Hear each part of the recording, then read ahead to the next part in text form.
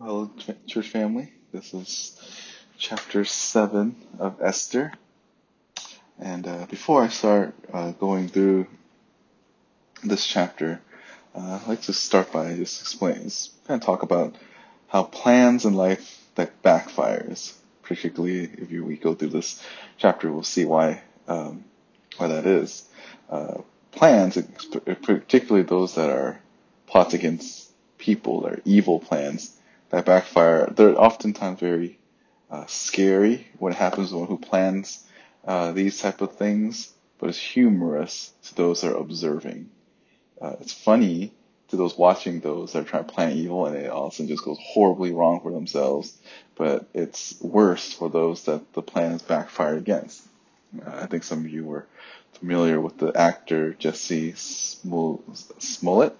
He was this famous actor in a TV show, and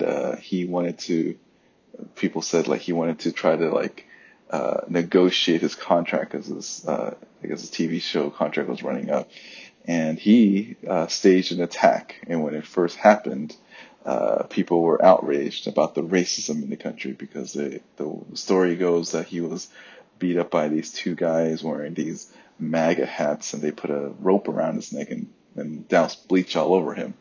And they were calling him racial slurs and homophobic slurs and all of these different things. And it turned out that it wasn't the case. In fact, for weeks he was playing up the story, and there was all these people trying to gather around him and show sympathy and support. But then it was later discovered that these two guys that beat him up weren't white dudes wearing MAGA hats. These were these Nigerian guys, and they actually was able to when they were caught, they presented to the courts like the check that this actor wrote to them, and they confessed like, oh, this is all a hoax, this is all planned, and it was pretty much case closed. And pretty much after that whole thing blew up in his face, and it was just funny to watch because he's still denying that all of the things that happened was true. He said that all of these things were actually happened, even though the evidence was against him. He attempted to cause a nation to side with him, but in the end, he got fired from his job. He was charged for making false claims by the police, and then he even his show was, I think, canceled, and everything just didn't go well for him. In fact, even the people that were on his side, the liberal side, was bashing on him. Pretty much, he was exiled in the I guess the celebrity circle because of this whole entire situation. And this whole thing reminded me of the cartoon The Wild Coyote when he chases the Roadrunner. He's always buying these like Acme dynamite and all these different things. In each of these episodes, he's always failing. All his plans end up not working, and he ends up falling into his own trap. And that's exactly what happens here in Esther chapter 7. We see the plot that was planned by Haman all the way back in chapter 3. He was upset by the fact that Mordecai, this one Jew, refused to fall and bow down to him. And he gets upset to the point where he decides to go and want to exterminate all of the Jews. He asked the king for this approval, and he kind of disguised it by saying there's a certain group of people that did not want to live according to the rules. They're causing problems, and what are we going to do with them? And let me exterminate for them. And not only that, I'll pay you money back because I'm going to take money from all the Jews and then give it to you. And the king wrote this edict and said, go and do it. In chapter 4, Mordecai is horrified, realizing he potentially put all his people at risk. He tells Esther to basically fulfill your role. If it's you, if you're the one that's supposed to save us, you need to start doing something. You need to act. In chapter 5, we see that happening. Esther decides to call in a banquet. She calls a banquet with the king, and the king asks, "What's going on? How can I'll give you everything up to half the kingdom?" And she decides to change her plan and say, I want another meal with both the king and Mordecai. And then chapter 5, Haman gets upset, or at the middle of chapter 5, Haman gets upset still because Mordecai was not paying homage to him, and he recounted all of the things that he had in life. The one thing that just ruins everything for him is the fact that Mordecai did not honor him. He was puffed up with all his success in life, and he can't imagine why this one particular person did not want to honor him. Chapter 6, the king in this that evening, the king read through the history books and found out that Mordecai was actually the one that saved him at one point. And he asked, what should we do with him? Did we do anything for him? And he found out nothing was done for him. And he asked Mordecai, hey, what do I do? He asked Haman, what should I do to a guy that deserves such high honor and praise? And Haman gives him all of these ideas, like he should wear this coat that the king wore, to ride the horse that the king wore, wear this crown, and get paraded over town, and basically be demonstrated as this honorable citizen of Susa. And Mordecai, and the king said, okay, you should do all of that to Mordecai. And Haman was the one that's going around parading basically his arch nemesis throughout the city and praising him. At the end of chapter 6, he has this talk with his wife and his friends, and they gave him something that he never considered, that the fact that Mordecai was protected, and it was something that he cannot stop. And because he attempted to make a plot against them, he will fall before them all, or before Mordecai. So this is where we begin in chapter 7. Chapter 7 happens immediately after chapter 6. I'll just start by reading the end of chapter 6. While they were still talking with him, the king's eunuch arrived and hastily brought Haman to the banquet which Esther had prepared. Chapter 7. Now the king and Haman came to drink wine with Esther the queen. Now I'm trying to imagine Haman after this discussion. He might be nervous, but then maybe the meal and the wine calmed him down a little bit.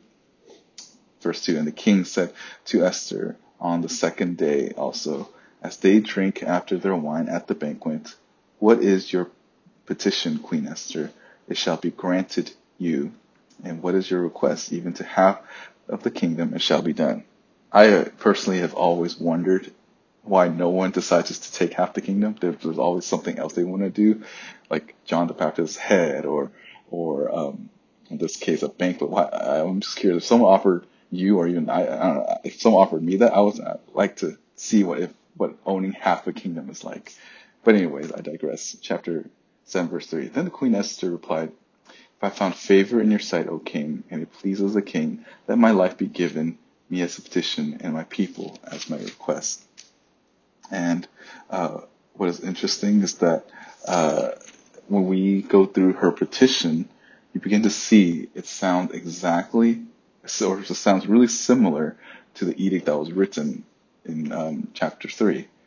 Now, continuing on with chapter 4, chapter 7, verse 4. For we have been sold, and I and my people, to be destroyed, to be killed, and to be annihilated.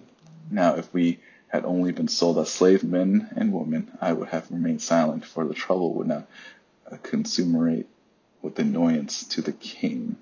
Now, as she's describing what's going on, you have to wonder if Haman and the king, or certainly Haman's probably wondering, oh my goodness, this sounds too familiar, right? This sounds exactly like what he wanted to do when he said that he wanted to annihilate all Jews. And chapter 3, verse 13, letters were sent out by couriers to all the king's province to destroy, to kill, and to annihilate all of the Jews.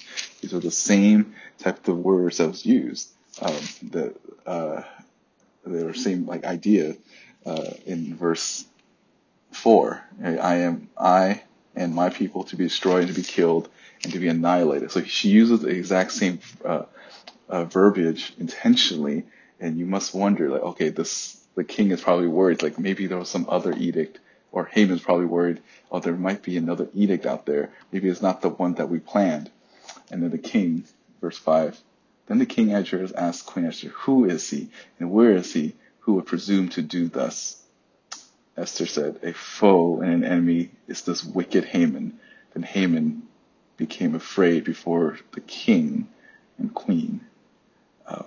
Again, this is the one thing that we don't really see in the text right now, but one of the things that you should know is actually with that question, who is it?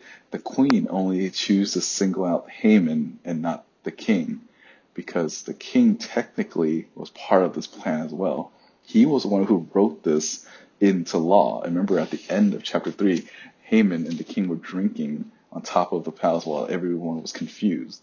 They thought that this was a good idea together, which I think this is why in the next verse the king responded this way. The king arose in his anger from drinking wine and went into the palace garden. But Haman stayed to beg for his life from Queen Esther, for he saw that harm had been determined against him by the king. So this king, when he heard, okay, this is the man that plotted against me, he probably was so furious because now he realized something, that his wife is Jewish. Remember, how he met his wife was through this beauty contest. There wasn't any like DNA testing or anything like that. And Mordecai told Esther, don't tell the king that you're Jewish. And I don't even think the king even cared about that. He just cared about who looked good, who presented themselves well. And that's what happened to Esther. And for some reason, throughout this entire marriage, the king never asked about her origin. Or if he did, he probably forgot about it. But he's upset because he realized that he made a plan, and if against the king, against his own queen. And this isn't like earlier in the beginning of the book where the queen did something wrong. He asked for advice. He did this to himself. He dug his own grave. So he's probably thinking, okay, how can I get out of this? Because you also remember during this cultural setting, whenever an edict is made, they're not allowed to break it. So he's probably thinking all of the political ramifications if people found out that he plotted against his own queen, especially if she didn't do anything, especially if she was innocent. So he's thinking, okay, what can I do? How do I get out of this? Meanwhile, as this is happening, Haman is begging for his life from the queen.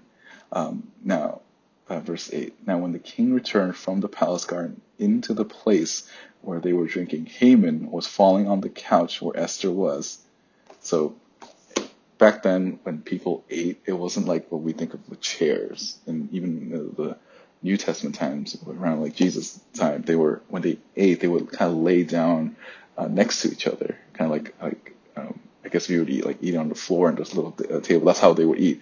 So you can imagine Haman is like near her leg, kind of like close as he can. From a distance, it seems like, I think the guards knew what was going on. That's why the guards didn't do anything. But then the king came in and he saw this and he thinks to himself, this is it. Here's my chance. Here's my escape. I can keep my reputation, keep the edict, and still destroy Haman. I can still honor the queen in this way. So this is what he says in the middle of verse 8. Then the king said, will he even assault the queen with me in the house? And as the word went out of the king's mouth, they covered Haman's face. So the king was able to find a way where he can get out of this, where he can kill Haman without getting, at least in the surface and publicly, it would seem like, okay, Haman attacked the queen, and therefore the king killed him. And that's why he's gone, because it would look really weird politically. Like, why wasn't this guy just honoring Mordecai the day before? And wasn't this guy not that long ago made an edict and collaborated with him to kill all the Jews? Why is it all of a sudden he wanted to? Why the conflict? But the king has now like a legitimate reason, or quote unquote legitimate reason, in that he tried to attack the queen, or try to assault the queen. Verse 9. Then Harbonai, one of the eunuchs who were before the king, said, behold, indeed the gallows standing at Haman's house, 50 cubits high, which Haman made for Mordecai, who spoke good on behalf of the king. And the king said, hang him there. So now this confirms what Queen Esther was saying, that, hey, there's this thing that he wanted to do to Mordecai. Mordecai is a Jew too, and what he wanted to do to Mordecai, here's the evidence that there's this giant gallows that he was made, and it gave the king reason to just hang him on it. Okay, this is the guy that assaulted my wife, but not only that, but he tried to kill the man that saved me not several years back. This is the same guy, and that's why the king tells him to hang Haman there. You have to remember, hanging back then is not like, when we think of hanging a gallows, it's like hanging with a rope by the neck. These are long spikes that they'll make, and they'll push someone off into it, and they'll fall into it. So they hanged Haman on the gallows, in which he prepared for Mordecai, and the king's anger subsided. It is very interesting how the fate of Haman turned so drastically. You recall actually in verse 8 where it says Haman was falling on the couch where Esther was. The same word actually appears at the end of verse 13 of chapter 6 when Haman's wife and his friends said that you will surely fall before him. And this word fall again shows up throughout this book. Another instance was when Mordecai did not choose to fall and honor him. And there's again a twist in that all the times that Mordecai did not fall, he is now falling before the queen and pleading for his life. And at this point, he falls to his doom by being thrown onto these gallows at the end. So this is how God, in his sovereign hand, saves the Jews from Haman. It's not done yet because there's still an edict out there to exterminate all the Jews a year from now. And we'll see the following week how that gets resolved. But for now, the one who's established this, the one who plotted this against the Jews, against God's people, is destroyed. So what do we make of this? Well, I'm going to talk this week about just lessons learned from a failed Haman. And I hope that as you look at these things, that you don't apply the type of attitude and thought process that Haman had in his life. I can give you the outline now. The first is that success and riches can be gone in a moment. Success and riches can be gone in a moment. And then we'll also see how wicked people's success will always end in ruin. Third point, don't plan evil against others. And lastly, God is always there for his people, even when we don't see him. So throughout this week, we're going to go through all four of those points, and we're going to look back at this book as well as this chapter, and how we don't want to be like Haman, because the Bible is really clear that if you try to plan evil, that it will turn on you. That the godly Christian is someone who doesn't strive to plot evil against others. That we're called to live godly lives. So that's what we're going to look at this week. Again, if you have any questions, feel free to send it in.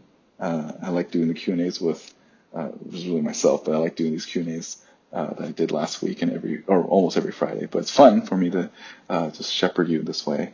But I look forward to going through this chapter and going through all the lessons as well. We're almost at the end, and it's really fun again and encouraging to me and convicting at times as I go through this book and try to draw lessons for all of us to learn. Okay, have a blessed day. Bye.